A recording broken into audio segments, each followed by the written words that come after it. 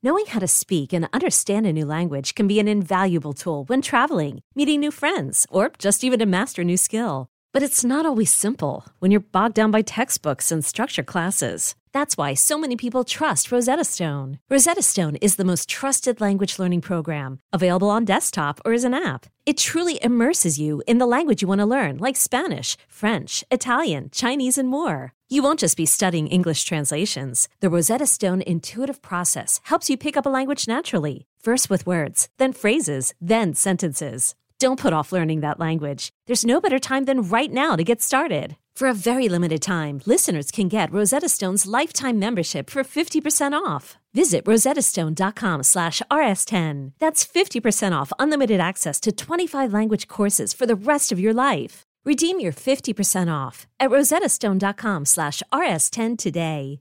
Is your child struggling with a specific subject or need help with homework? Are they asking questions that you're not sure you can fully answer? IXL Learning is an online learning program for kids. It covers math, language arts, science, and social studies. IXL is designed. This program will improve your kids' grades. Studies done in almost every state in the country. The kids who had IXL are consistently doing better. Powered by advanced algorithms, IXL gives the right help to each kid no matter the age or personality. And it doesn't have to eat up all your time. One subscription gets you everything for all the kids in your home, pre-K to 12th grade. So don't miss out. 1 in 4 students in the U.S. are learning with IXL. IXL is used in 95 of the top 100 school districts in the U.S. Make an impact on your child's learning. Get IXL now. And listeners can get an exclusive 20% off IXL membership when they sign up today at IXL.com/audio. Visit IXL.com/audio to get the most effective learning program out there at the best price.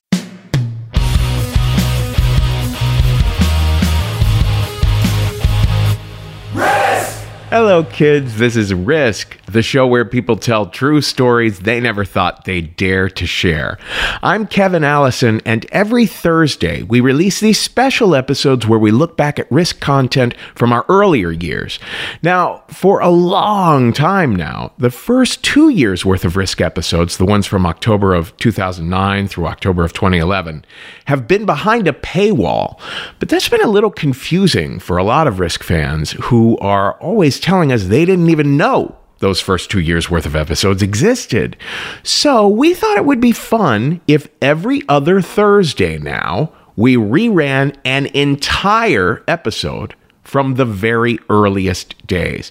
Now, as we review these throwbacks, remember, many of these recordings were made over a decade ago. I just ask that you keep that historical context in mind. Today in 2020, there's a vastly different consciousness. Risk has always asked our storytellers to err on the side of not being too cautious, to speak in as unfiltered a way as possible.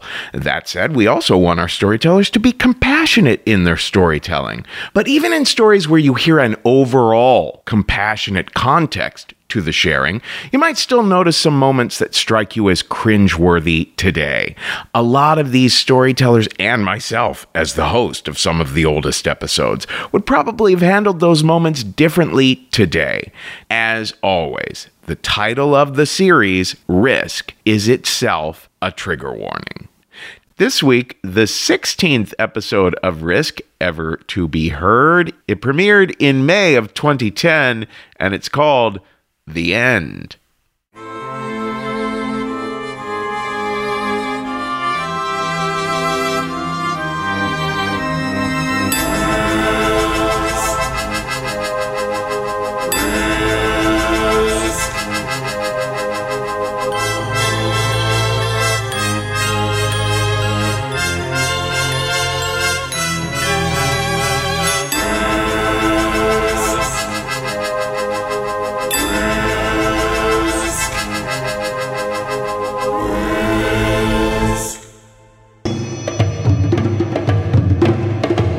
Ominous music, because the end is coming here on Risk, the show where people tell true tales they never thought they'd dare to share. I'm Kevin Allison. That was David Bucks at the top. And no, it's not the end of our series. It's the episode where all the stories are about endings. It's also one of those special episodes where all the stories are live ones, told a couple weeks ago at 92Y Tribeca in New York. We begin with the end that Eliza Skinner lived through. Eliza is one half of the improv group I Eat Pandas and a star of the hit show Baby Wants Candy. Here she is with a tale we call Read 'em and Weep. When I broke up with Bobby, it broke my heart. It broke my heart to break up with this guy. And I was the one who broke up with him. Because we were in like this super love, like super soulmate, secret language love. Like if you've never been in this kind of love, it's like unicorns fucking, like magical, perfect super love. But something didn't feel right, like in my gut. Like Princess and the Pea, sort of, under all these layers of perfect, something didn't feel right. And I couldn't put my finger on it, but after a while, I just couldn't stay with him. So I broke up with him, and he stuck around. I was 21, and I was 22, and he was 31, and he didn't know how to let go, or anything about boundaries, really. So he kept showing up at my apartment, at my place of work, calling me, and I didn't know enough about boundaries to not think that was romantic. So we were in this weird, messy place, and I was talking to my friends and trying to get advice, and I remember talking to my friend Mike, who was actually another ex-boyfriend of mine, because I do keep him around.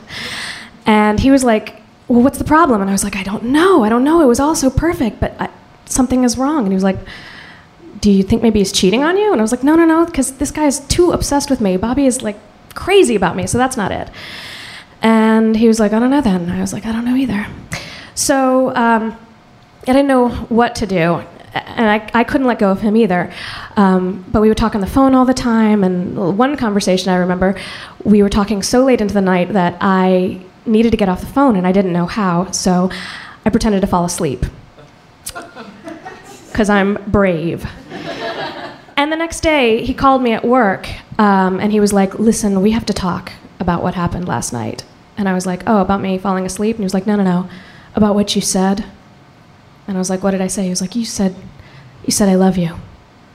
And I was like, no, I didn't say that. He was like, yeah, when you were asleep, you said it. And I was like, no, because I wasn't asleep. I pretended to be asleep. I wasn't asleep. And he was like, no, you said it. And I was like, no, I didn't. He was like, you said this. And I was like, no, I didn't. And he said it so many times, I started to believe him. Because I was soft-brained. So things were going on like this. And I actually even started dating someone else. There was nothing physical going on between us, but we were just still so up in each other's business. I suddenly decided one day, I know what it is. We're supposed to be best friends. That's what it is. That's why we can't let go of each other, because we are soulmates. It's just not physical and like, messy. It's a spiritual best friendedness. So let's hang out. So I told him that, and he was kind of okay with it. He was just excited to get the opportunity to hang out with me some more and not have to just show up at work to do so. So we decided to go to the zoo, because that's what best friends do. You go to the zoo. And going to the zoo is an all-day trip. You can't just do that after work. So I showed up at his place early in the day, and he still wasn't ready to go yet. So he was like puttering around his apartment, finishing up breakfast and looking for a sweater and stuff like that. So I sat down and put on the TV. I was watching the TV, and All My Children was on, because I put it on because I watch All My Children. And Susan Lucci slapped this man across the face.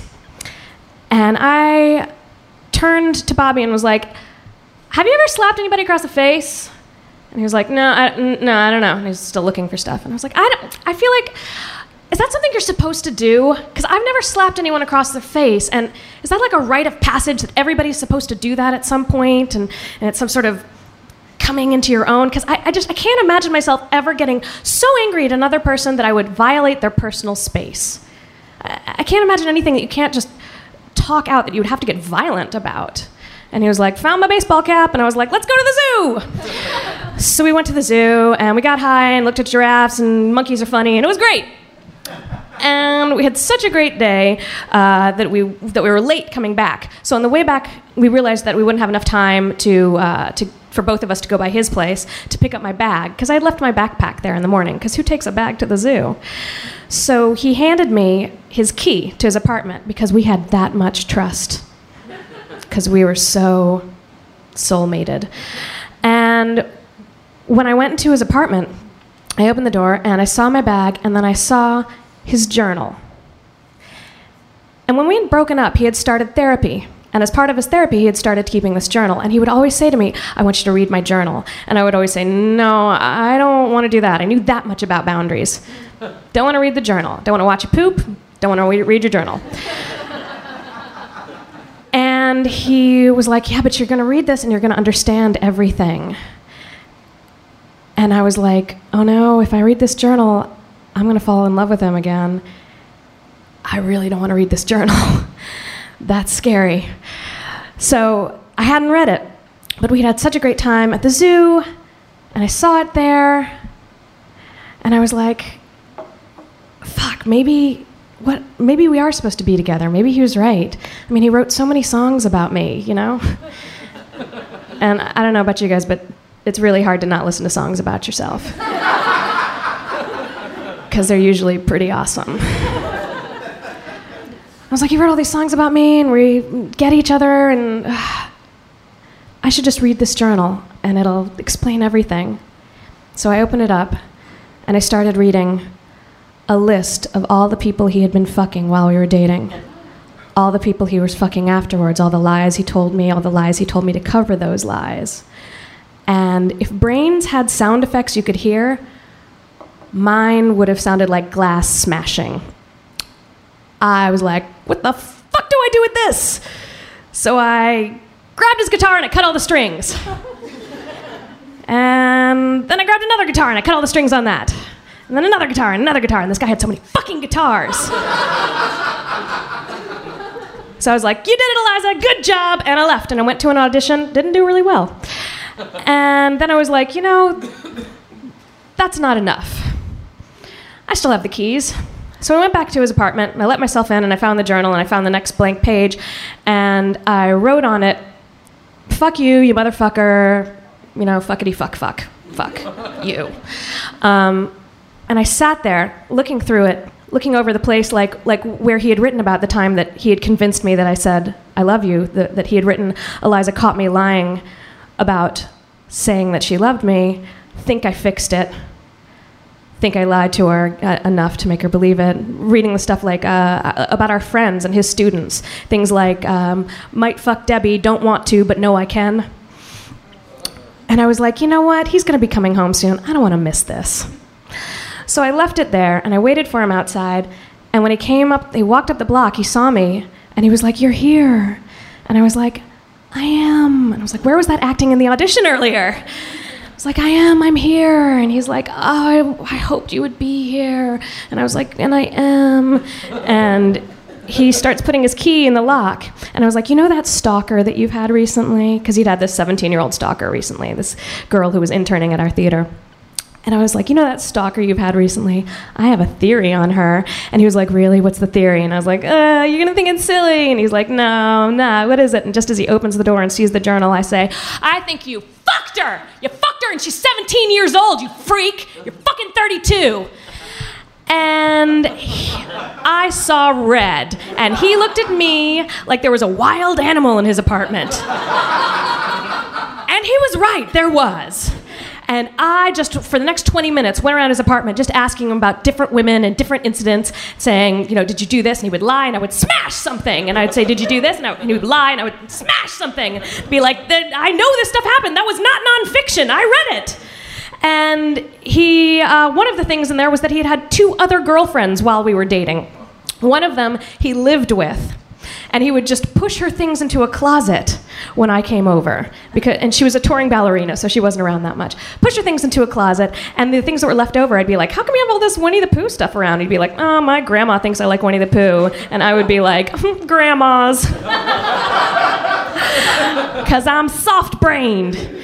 And the other girl was a girl that we both worked at this theater with. And I had asked him about this girl, all of these girls, over and over, and he had always been like, oh, you're paranoid. Oh, come on, she's got a funny nose, whatever. And so I was like, did you fuck Eris? And he was like, no. And I was like, did you fuck her? And he was like, no. And I was like, did you fuck her? And he was like, no. And then I smacked him across the face, and I was like, did you fuck her? And he was like, no. And I smacked him across the face, and he was like, did you fuck her? And he was like, no. And I smacked him across the face, and he said, did you fuck her? And he said, yes. And I was like, it worked. And I walked out. And I don't know if smacking somebody is a rite of passage that everyone needs to go through. But it was one that I needed to go through. And it was definitely a clear demarcation of the end.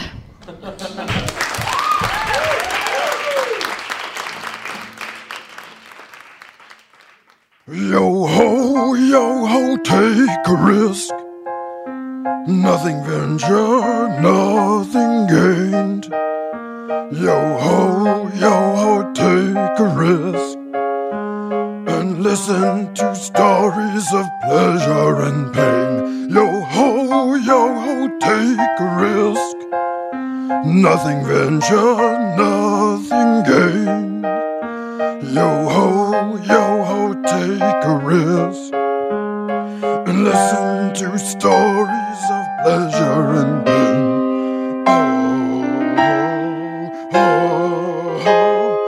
Come everybody and let's take a risk.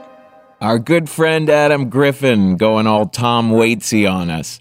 Next up, a storyteller with a singular style, marches to his own drummer. Martin Dockery tours around the world, winning awards for telling stories. This one's called Summer's End. It was the end. There were signs of it absolutely everywhere. Bumper stickers, T-shirts. It was written on the side of little pens. You could buy them. The End, which is how both locals and tourists alike referred to Montauk, New York. A description that described not just this town at the very tip of Long Island, but described equally right now the summer, which was very quickly coming to an end, which in fact would be wrapped up in about 2.5 hours, depending on traffic, depending on how long it would take me to drive from Montauk back to my parents' house, at which point I would get out of the car, walk up to my dad, and place these car keys squarely into his hand, and that moment right there would mark the true end of the summer, just as the true beginning of the summer had been marked the moment when he had put those same car keys squarely into my hand, a gesture that left him for the entire summer without any vehicle at all, a gesture which amazed me, not just because of its generosity, but because it was a moment when I, as the child, had an inkling that maybe a parent can understand that this summer would be the summer that would be frozen in amber and placed somewhere in the back in a safe place in my memory. There, should I ever need it to hold up to the light of my mind's eye and bask in its warm amber glow. This was a summer for which I was nostalgic before the summer had even begun. It was the summer right after college. It was that razor's edge, between childhood, a lifetime of action without consequence, of reckless enthusiasm, of a track of education, and life after college, adulthood, which seemed to me to be a lifetime where you wouldn't have to do anything, and by which, it meant you would have to do everything. But I was excited to engage in this rite of passage, collect a whole group of friends, 8 of us in my instance, including my girlfriend, and all of us head on out to Montauk to rent a house for the summer. Not so much a house, no, really to rent a beach floor in a house. Not even a floor, to rent a beach 2 rooms, to have the 8 of us living all on top of each other, all of us getting minimum wage jobs that we were excited to have because we all knew that we would only be doing them for a minimal amount of time, during which we would all be trying to figure out how to leave childhood behind and embrace, in my instance, becoming a man, which as the summer progressed, seemed to have something to do for me with driving this car of my father's. And I keep referring to it as a car. It wasn't a car. This thing was a cream tan colored, soft-topped, convertible CJ7 series classic Jeep. And when I would drive around in it, I would feel like a man, not because I was driving, but because I realized what I think so many men realize, that we are most like men when we are surrounded by a whole lot of steel. If I could have walked around in a box of steel, I would have been like the manly, if my dad, instead of giving me the keys to this Jeep, had given me the keys to a military-style cargo airplane, I would have driven that around Montauk. I wouldn't have get the wings chopping down telephone poles, mowing down the tops of people's hedges. I wouldn't have called like this about me becoming a man, and driving around in a car. Usually, I'm not into cars that have words written on the sides of them, but for this Jeep, I made an exception because I liked the image that I imagined it put in people's minds when they would see me drive by and they would read the word on the side, Wrangler. As if to suggest, that should Montauk be ever overrun by a herd of horses, everybody riding around like, oh my God, there's so many ponies, help somebody, we need a Wrangler. I would pull up in my Jeep and be like, hey, here is the original Iron Man. I tell you, there is nothing, okay? There is nobody who can make you feel something less than a man when you're driving in your Jeep with your girlfriend by your side, except maybe that girlfriend by your side. At least in my instance, because she, in not so many words, would always remind me that I was something less than a man, even when I was tooling around in my Jeep. It amazed her the number of ways that I could find to disappoint her, just as it amazed me the number of ways in which she could be disappointed. And in her defense, okay, I mean, all right,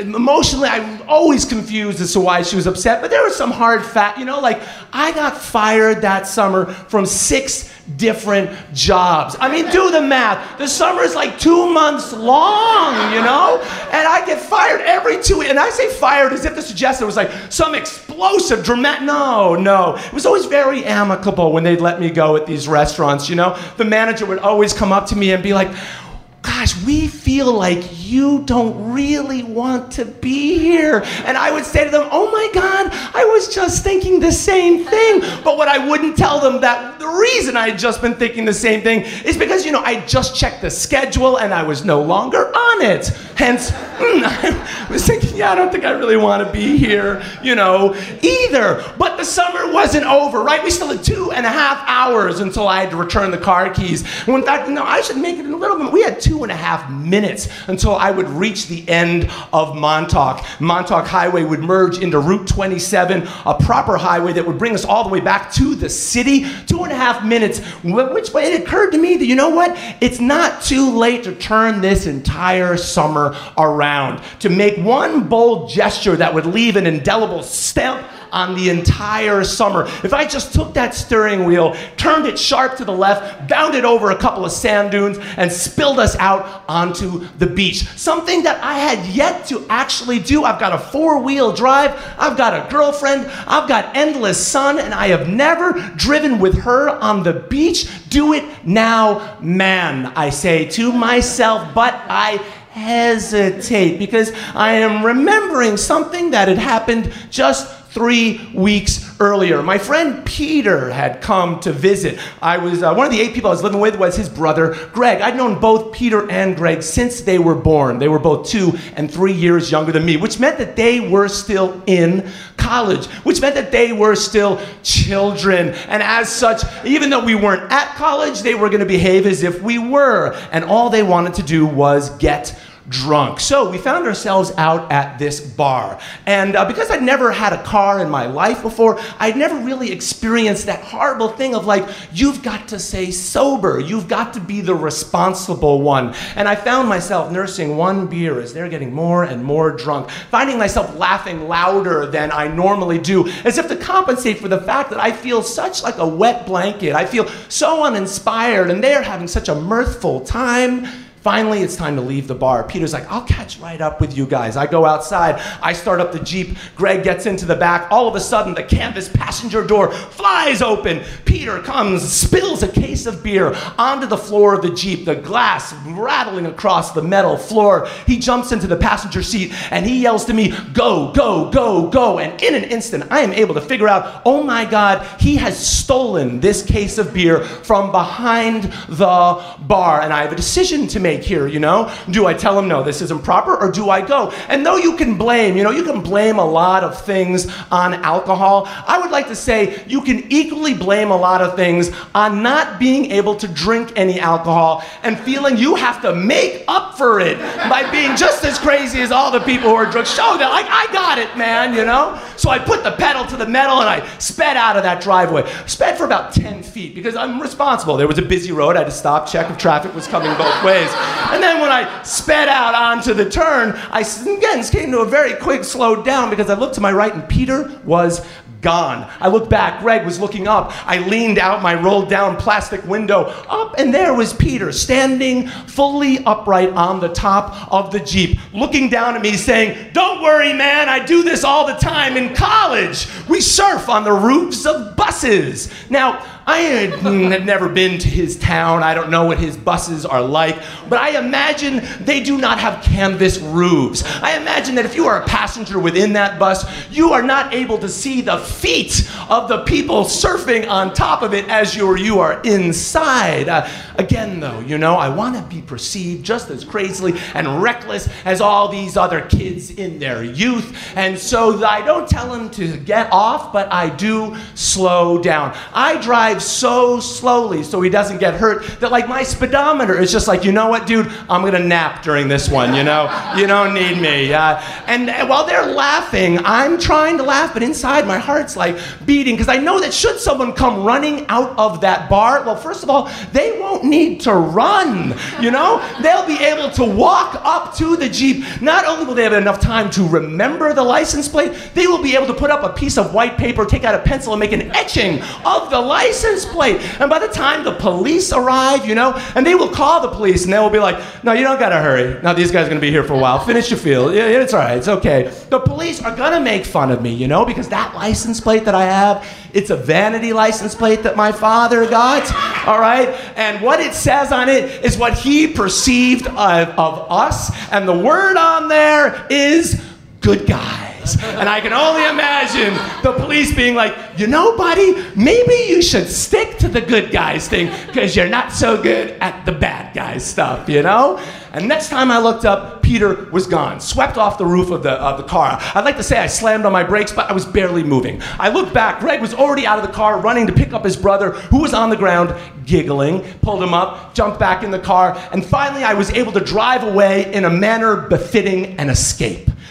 And I was a little disappointed with myself for having gotten so nervous, gotten so uptight while this was all going on. I was like, look, it all worked out. Why can't I just relax? Which is the reason to prove to them and myself that I still got it, that instead of driving back to our house, I suddenly took a detour, bounded off across a couple of sand dunes, and spilled us out onto the sandy beach, on which I'd never driven in my life. And as soon as I did it, they were very impressed. And I felt for a moment that I had touched upon a moment of brilliance, of pure genius. The whole sand, the ocean laid out in front of us. And I tell you, the ocean itself was appreciative of this maneuver. It pulled back its water in a grand gesture as if pulling back a curtain. And I took that opportunity to drive the beach and the Jeep in a big arch right up to the water's edge. And when we hit that soft sand, ooh,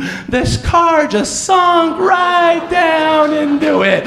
So even though the pedal was still, we weren't moving, the wheels going like this, and then as if the ocean, in a grand burst of laughter, it released that wave and it crashed against our tires. And we went from one moment being stuck on the beach to the next moment being stuck in the ocean, which like, of all the things my father had warned me about, like, don't crash the car, don't drink and drive, like if only he had told me, like, don't let it float away, maybe I wouldn't be here, And the others, they're still laughing and I'm not laughing, and I'm trying to pretend that I got this situation under control. I say, look guys, I know that the four-wheel drive, to engage it, you have to get out and you have to turn some things on the actual like wheels themselves, but there's no light. We don't have a flashlight, we don't have anything, there's no moon. I can't actually see what I'm turning. I've never done this in my life, and I keep getting back in the car and trying different combinations of wheel turns, and the four-wheel drive has its complete own stick shift that I can't even see what's written on it. And meanwhile, the other two guys, Peter and Greg, they're collecting driftwood because it's their idea that they will build a road to help us out. But of course, every time they start laying down the road, another wave comes in with a big burst of laughter. It's like, ha ha, no more road again. They go, they find a stop sign. They tear that stop sign down, which, a pity, unfair, not just because it's government property, but because that was the one thing that had tried to stop us from getting in this situation. Not fair. But I tell you, I don't know if I literally prayed, but with every ounce of my body was praying nonetheless for some miracle to release me from the situation. And wouldn't you know, all of a sudden, some combination was right, the four-wheel drive engaged, and I was up and out and driving and back on the road, and Peter and Greg, they jumped in the car, and we drove back to the house, and I thought, oh my God, never again. And now I've got about 1 minute left before my girlfriend and I are at the border of Montauk. Another 2 hours and 27 minutes before this summer is over, when I'm thinking like, God, never again or right now, God, and I'm thinking like, I know how to drive a four-wheel drive again, and why don't I make a gesture that will make my girlfriend realize that despite all my faults, I have a certain free spirit. I have a certain sense of adventure and enthusiasm, a certain youthfulness that I will not leave behind, that she will be able to treasure despite all my other faults. So I turn the wheel, sharp to the left. I bound over some sand dunes, spill out onto the beach. My girlfriend next to me be like, what are you doing? And I'm like, I'm living, baby, I'm living. I don't know if I actually said that, but that's what I felt like, And I tell you, we're bounding across the sand for like 5 seconds until all of a sudden, it just sinks into the soft sand. We're not even near the water. And suddenly, we're not moving again. It's exact replay of what happened before. I'm pressing the pedal, it's just, nothing's happening. And my girlfriend's next to me like, you're an idiot. What are you doing? And I'm like, I don't know. She's like, didn't you just do this 3 weeks ago? And I'm like, I think so. And I get out, I'm like, don't worry about it. I just got to turn the wheel things. And I'm out. Now I can see pure, I still can't get it to work. Different combinations. A police car drives up. I call it a police. It's really like these rent-a-cops, these people they hire for the summer to patrol the beaches. He pulls up, and he's my age when he gets out because he's not a real cop, but he's dressed like one. He's got short blonde hair and these aviator sunglasses. But really, we're exactly alike, except for the key difference that he knows how to drive his four-wheel vehicle, and I apparently do not. He says something snarky like, you can't park here. And I'm like, yeah, I know, I'm stuck, And I actually see my girlfriend roll her eyes at him, and him laugh back to her, and I'm like, oh, they're flirting, And just feeling like such an idiot and wishing that he would go, everybody would go away. Well, again, it's some sort of miracle. Finally, the four-wheel drive engages. I'm able to burst up out of the sand. I'm able to drive back to the road. I have to wait for my girlfriend to walk across the sand, get back into the car. She's just shaking her head. She tells me, okay, as we're driving away, that the cop had said to her when I finally got myself free, and I don't know if my memory is correct, that this is exactly what he said to her, but he said something like, good luck finding a real boyfriend. And again, it doesn't matter if that is what he really said. It's like what he really said. And anyway, that's the way I remember it, which probably means that that's the way I was thinking about myself. And we drove away. My girlfriend thoroughly, I just perfectly demonstrated to her exactly who I am. And as we're driving along with the beach following us on the left-hand side, all the way back to Brooklyn, I'm coming to realize, you know what? There is no end. Things they just keep going on. Life just keeps going on. And if change is going to happen at all, it's going to be painful, and you're going to be making mistakes, and by some act of God, you will free yourself from that mistake only to put yourself right back in the exact same spots, you know? But I tell you, that whole summer has now faded from memory. And the only parts of it that are frozen in amber somewhere in the back of my memory, should I ever care to take it out and look at it in the light of my mind's eye, are those moments when I made that mistake, thinking that, oof, there's an end, there's a future. No, it's all the same thing. Thanks a lot. That's my story. In today's society, it has become increasingly difficult to find a compatible mate. Therefore, you must always put forth your best self in terms of physical appearance and clothing. But I take a risk. I wear my favorite pants. The waistband is elastic and they flare at the knees. My favorite pants. They are covered in sequins and there's bells on the cuffs. They go ding, ding, ding. My favorite pants.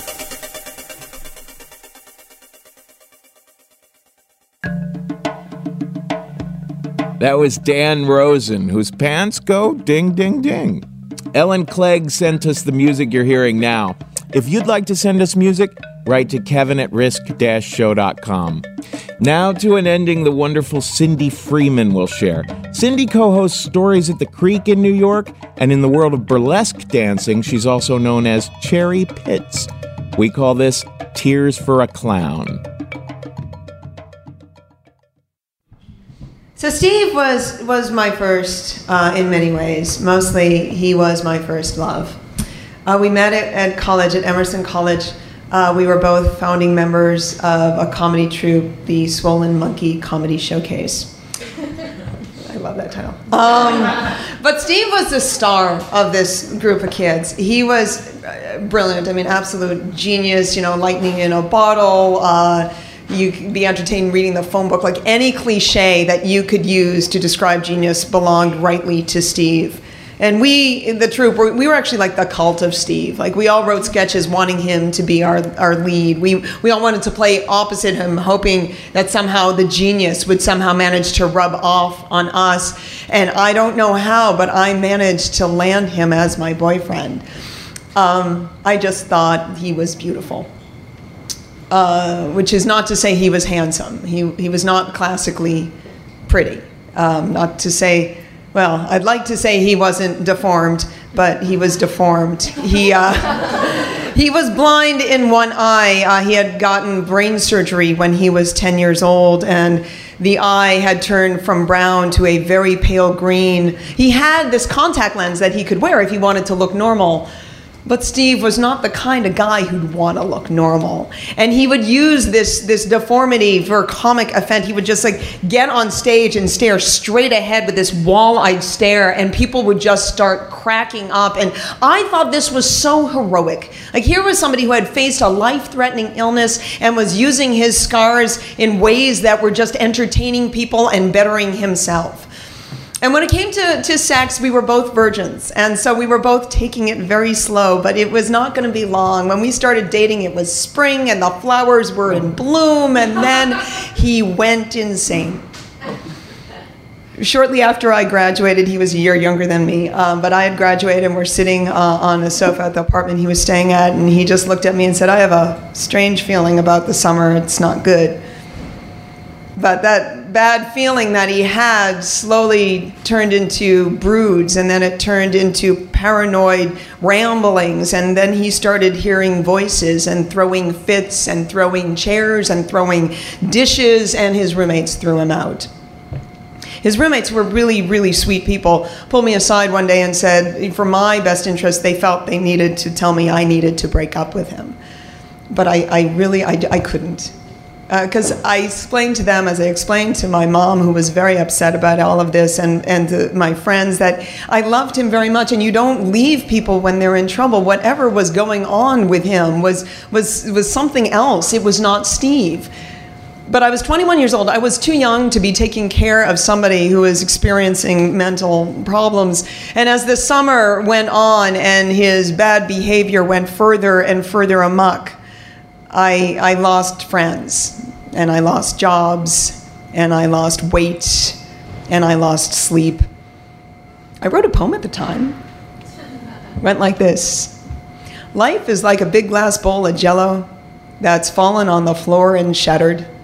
And you don't know which is glass or which is Jell-O, but you're really hungry, so you're going to eat it anyways. I was a joy to be around. But despite this gloominess that just surrounded me and him and everything, I just couldn't break up with him. Luckily, he broke up with me. And around October, he had an epiphany during one of his moods that I was the cause of all of his problems. And if he could just get rid of me. Within the week, he realized that this was a mistake and asked me back. But at this point, I was smart enough, even though it broke my heart, to say no. My mother was thrilled. My friends, what few friends I had left, were thrilled. But I was despondent. I was exhausted. I was just just sort of shell shocked from watching someone I love like descend into this madness. And so after sort of my mother and my friends confronted me, I realized I needed therapy myself. My therapist explained to me that her thought was I was just too young to be taking care of someone else. I was supposed to be learning how to take care of myself, and I was young, and you're pretty, and you're smart, and you're funny, and you should be having fun. I had been studying acting, and I wasn't pursuing anything. She's like, you need to go out and get your headshots out. And so on her advice, I put a little cover mark under the dark circles under my eyes and marched myself into a casting office. And in what must have been the oddest twist of fate and the kindest act of God to ever befall me, the woman at the counter said, we're looking for reoccurring extras for Spencer for Hire on the police force, and you'd be perfect. I was not perfect. I was 21 and I looked 16. But despite this, I was fitted for a police uniform and showed up on the set where this miscasting choice was not lost on the crew or the cast. I guess what was needed on the set at the time was a mascot, and I was dressed to fit the bill. And Robert Urich his favorite gag was to steal my hat and start playing a game of keep away. And the Teamsters, for some reason, would love to sneak up on me and tickle because it would make me scream. It was like having an entire like community of big brothers. And it was so much love and easy sunshine. I mean, here was a place where my only job was to be cute and funny, and I discovered I could do that. I didn't tell anyone on the set about Steve or the summer or my bad poetry, mostly because my therapist had said to me, it is time to move on. If you don't bring it up, people are not going to ask, and you need to create a life where he is no longer the center. And so by my omission, I created this lovely little haven, this one place in my life where the trauma of it did not exist. I started dating the most handsome production assistant. His name was Jim. He was tall and athletic with sandy brown hair. He was like something out of a Gap ad. He was like a perfect trophy boyfriend to my fabulous new life. I mean, he wasn't funny as Steve, but he had something Steve did not have, which was mental stability. And this was fabulous. I had my thoughts about what would happen if I would run into Steve at this point, because I was sort of living this double life, the place where he existed and the places where he didn't. And in a small town like Boston, this kind of stuff is precarious at best, and I was afraid my lives would come meet up somewhere. And I imagined if I saw him, at this point I was kind of annoyed with him because I was actually pretty angry. He had started dating a woman he had met at the mental institution. And he was bragging to all of our friends at the comedy troupe that he had finally lost his virginity to somebody who wasn't frigid, and was starting rumors about perhaps I was a lesbian. And crazy is crazy, but mean is mean. And this was just mean. And I imagined if I was to see him, I would just ignore him. He would try to say hello, but I would have known everything he's been saying behind my back, and I would just completely ignore him. And then it finally did happen. It happened at the Lenox Piano Bar, which was this bar where there was a piano player and people sang show tunes. And I was a regular, had been since college. And I had brought my new boyfriend, Jim, to show him there was more to me than being an extra. I had talent.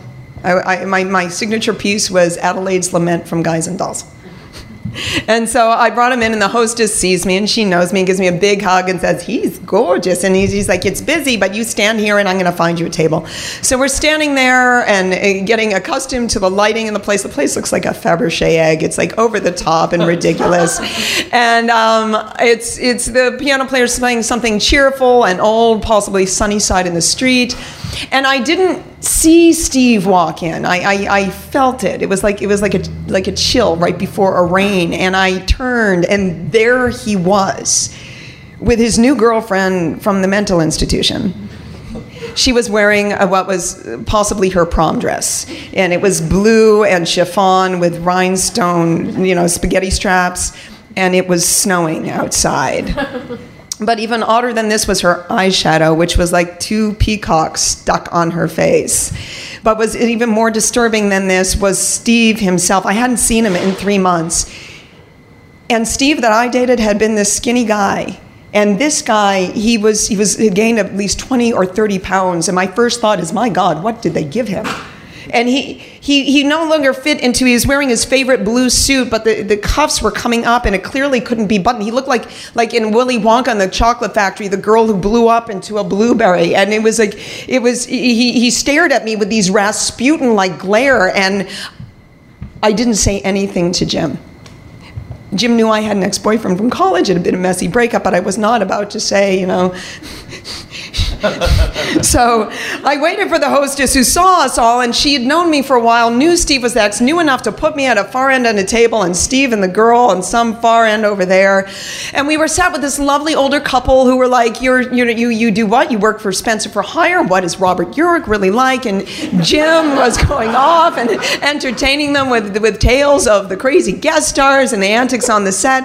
And then I got up and I sang, and I nailed my Adelaide's Lament and got like a big round of applause. I came back and Jim is beaming, and the older people are like, oh, you're so talented. And I sit down, it's all going so well. And then it's the woman at the table who's got to be about 60 who says, what is with that crazy couple in the corner? And I don't want to turn around, but I do. And they're wildly making out. And they've put them on this sort of like love seat, and they've room enough to spread out, and they're spread, and her crinolines are flying, and she's on top of him and like sucking on his tongue like it's a damn popsicle or something. And I turn around thinking, out of sight, out of mind, but it's the people at my table that are now staring, and they won't stop making comments like, I thought they were crazy from the moment they got in here. I think they're on drugs. What's with all the eye makeup? Is she Tammy Faye Baker? And by now everybody in the restaurant is staring, especially like the staff and the piano player who know he's my ex, and now they're staring at me like maybe I'm going to contribute to this sideshow. And I'm not quite sure what to do, and the comments are getting snarkier and snarkier, and they're all staring at Steve, but nobody can see Steve but me. All they see is some crazy boy acting crazy, and I know that inside there is a brilliant boy, and his talent will probably never be actualized, that he is a kind and sweet boy. And I want to stand up and tell the people at my table, just stop it. And to the staff that is staring at him and smiling and laughing, like, just buy some compassion. The poor boy he had brain surgery when he was 10 years old. He was in a mental institution, and so was she. Then they have an excuse. I want to go over to him and just calm him down, the way I'm really good at, the way I was always able to. But to do any of this would be to leave my new boyfriend and this new perfect life that my therapist has assured me is my reward for the good choices I am now making. It would be abandoning my mom and betraying my friends that have been willing to stick by me, and so I don't. I just sit there. It's like a now or never moment. I can choose Steve or myself, and I choose myself. And I hold on to my little wine glass as management asks them to leave. And I hold on for dear life like it's a rosary or some sort of chalice as they are screaming like they can do whatever they want, and security is called, and they are dragged, yelling out of the room. I sit there clinging on to this wine glass and all of the joy and all of the love and all of the music and all of the laughter. Thank you.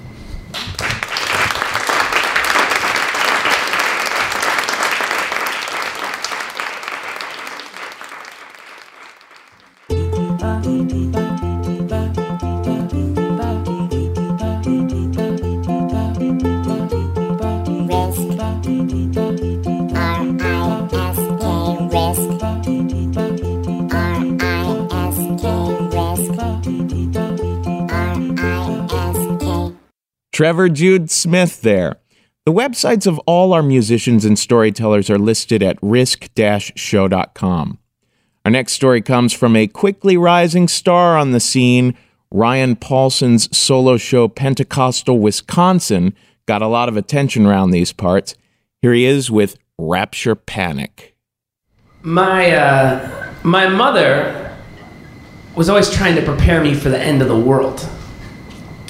My mother and father raised us in this fundamentalist Pentecostal church, and a really extreme religious right kind of a place. And my parents weren't necessarily obsessed with like doomsday prophecy, but like everyone in this church, one of the central beliefs that they had was that the world was ending unexpectedly, probably soon, and it would start with Jesus coming back to earth in what is called in fundamentalist circles the rapture. Now, the rapture is, it's supposed to happen like this. Like one day, all of a sudden, Jesus will come back and it'll appear like in the sky over earth, I guess to everyone all over the globe at once.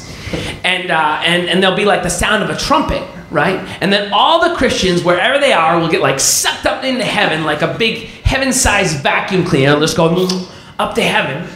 And then once all the Christians are in heaven with Jesus, then the Antichrist comes to power on earth, right? And he unleashes all of this like famine and plagues and wars, and he has like a 7-headed apocalyptic dragon, who tries to eat people.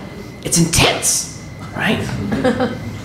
And one thing that was made really clear was, you don't want to be around for the stuff that comes after the rapture. So you want to be prepared. You want to make sure that your life is right with God, so you don't get eaten by a 7-headed apocalyptic dragon. Right? And my family went to this movie about the rapture when I think I was only 2 at the time, but we went to see this movie. It's called A Thief in the Night. And I think my parents didn't really think, they just took me along, probably because they couldn't find a babysitter. I don't think they really realized that I would know what was happening or that I would get that this was really scary. But I remember seeing this movie, and all these images are still stuck in my head of like some guy driving away while the Antichrist like chased after him, and he wanted to like capture him and chop his head off in a guillotine. This is really scary, and it scared me as a kid. And that's the scariest memory I have as a child, was seeing this movie about the rapture. And one of the things that's really frightening too about the rapture is that it could happen at any time, right? So someone could be somewhere and all of a sudden they'll just poof, disappear. I mean, not a place like this where clearly you're all heathens, but like, at another place. I'm sure no one here will be gone on the rapture. But it's scary to think that not all of a sudden people could just disappear and leave off behind like a puddle of clothing, And clearly, this would cause worldwide chaos. Because think about it, like, say you're on a plane and the rapture happens. If the pilot is a Christian, well, you better hope that the co-pilot is an atheist. Right? Or you're in trouble, There's no one to fly the plane. And I thought about this as a kid, like what was going to happen? Or here's another example, like let's say you're having open heart surgery. If you have open heart surgery and the rapture happens, well, you better hope that the person operating on you is like, a Muslim or gay. Like someone who's clearly never going to heaven. Anyway, from my church's perspective. Anyway. But it was scary to think that people could just kind of like disappear at any time. And it leads to something that I've given a name to. I don't know if I don't think anyone else has coined this phrase. But there's this condition that I call rapture panic.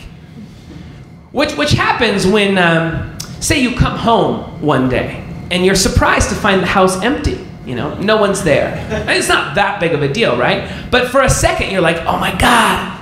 Maybe the rapture came and everyone was taken. And Jesus forgot me. And this is surprisingly common. If you ever run into someone who like grew up fundamentalist and believes in a rapture, it's a really common thing. You start to like see everything through this prism of the rapture coming soon, you know? And it takes a few years, you know, it took me anyway, a few years after I left the church to realize that this is not a healthy way to view the world.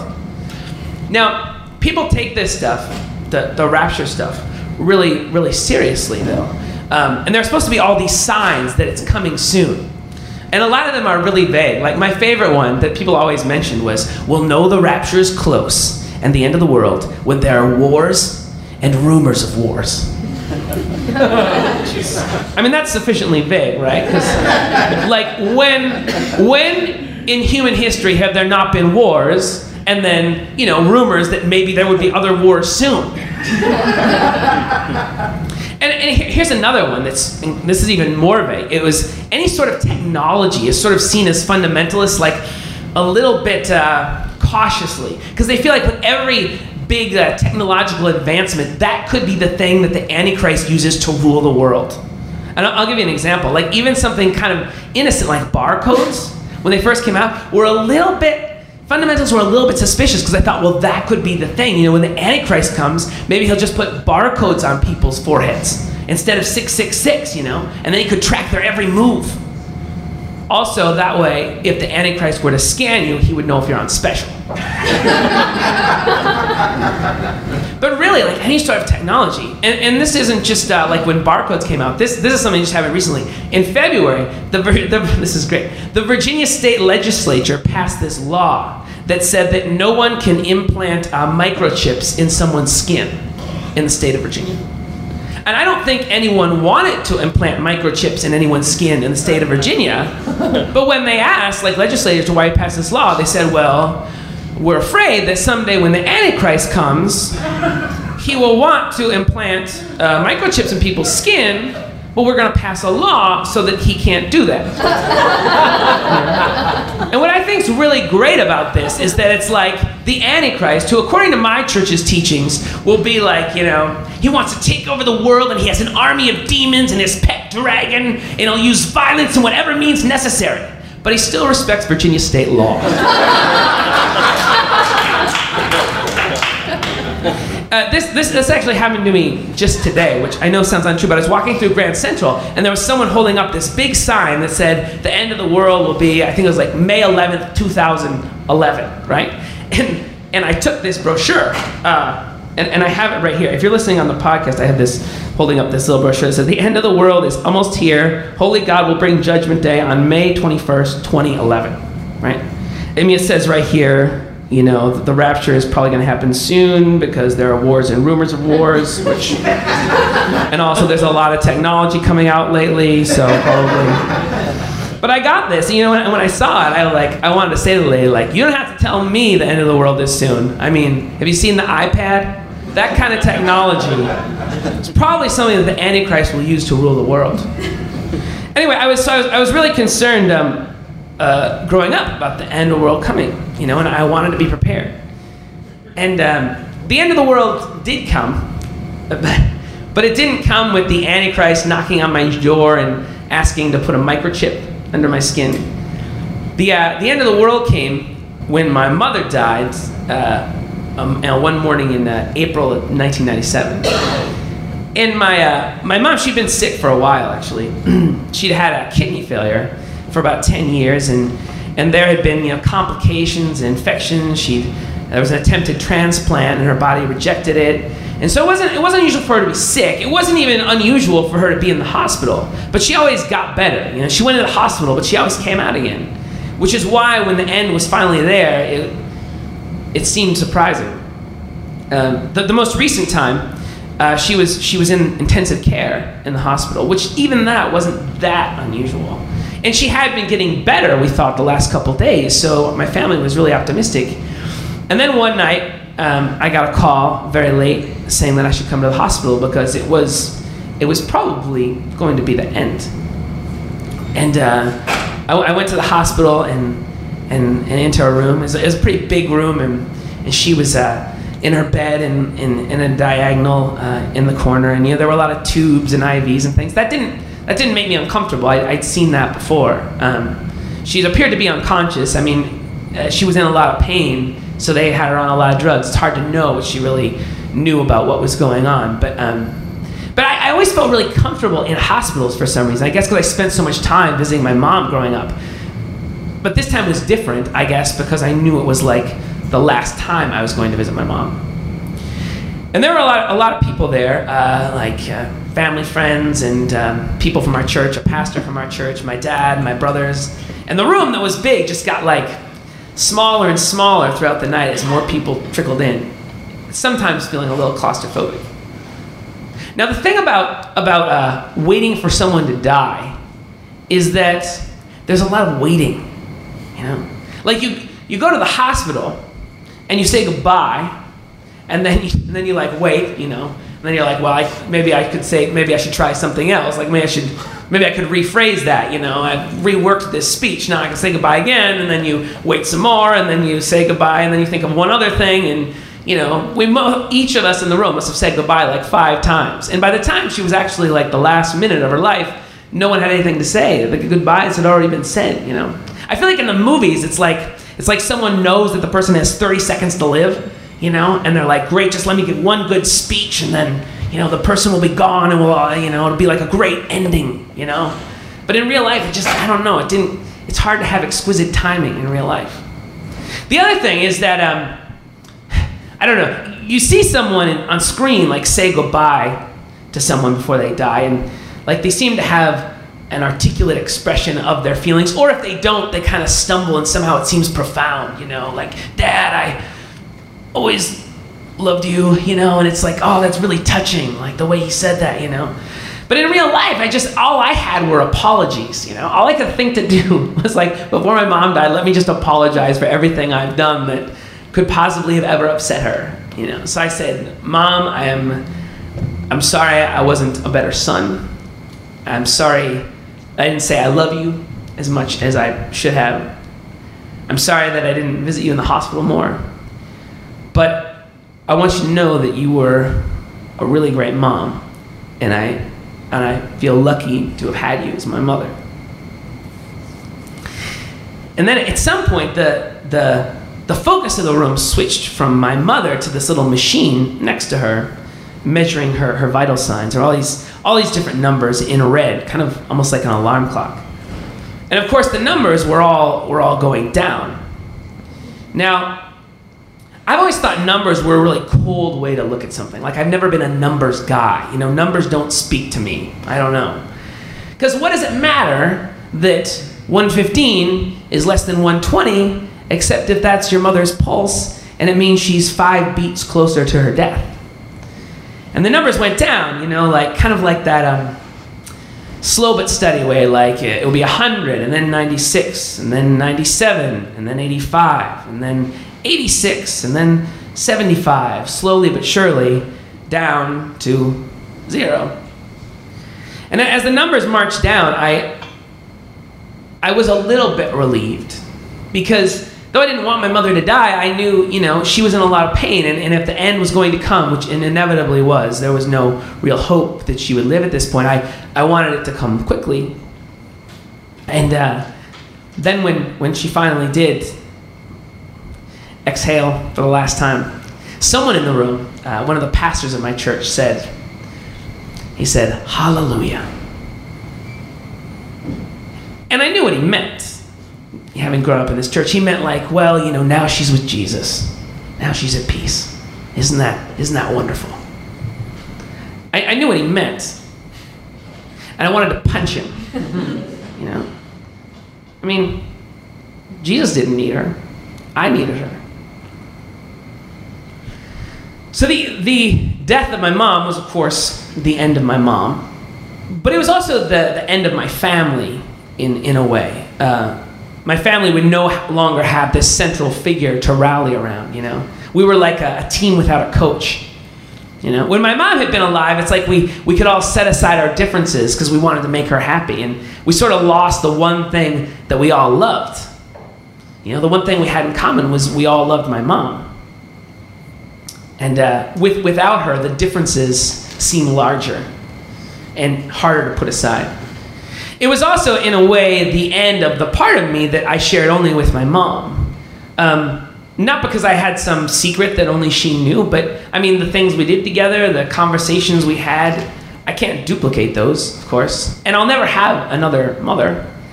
And I was thinking about this the other day, and maybe this is a cliche way to say it, but it really hit me the other day. Like, there'll never be anyone who loves me as much as my mother did. It's kind of scary. It's like all downhill from here, you know?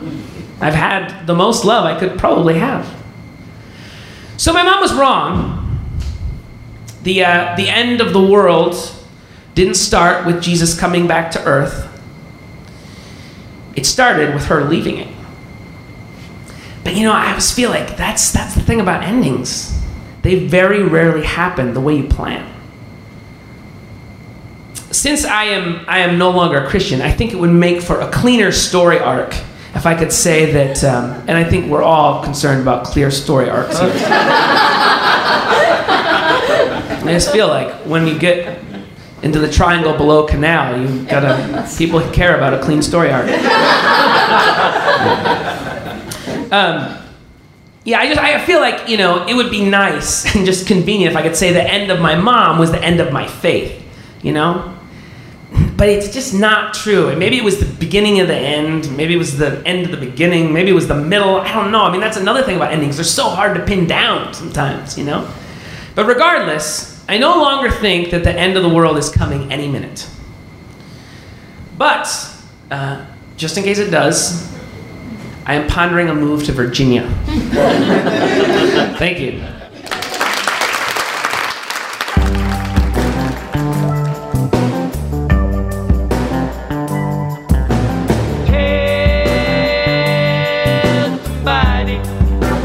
Take a risk. Can somebody take a risk?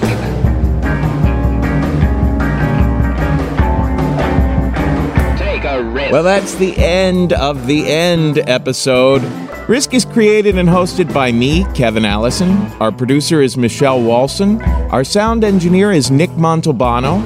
Our story editors are Andy Kroner and Jeff Mersel. Our episode editor is Mike Cades. Our associate producers are Madison Perry, Nina Moses, and Catherine Green.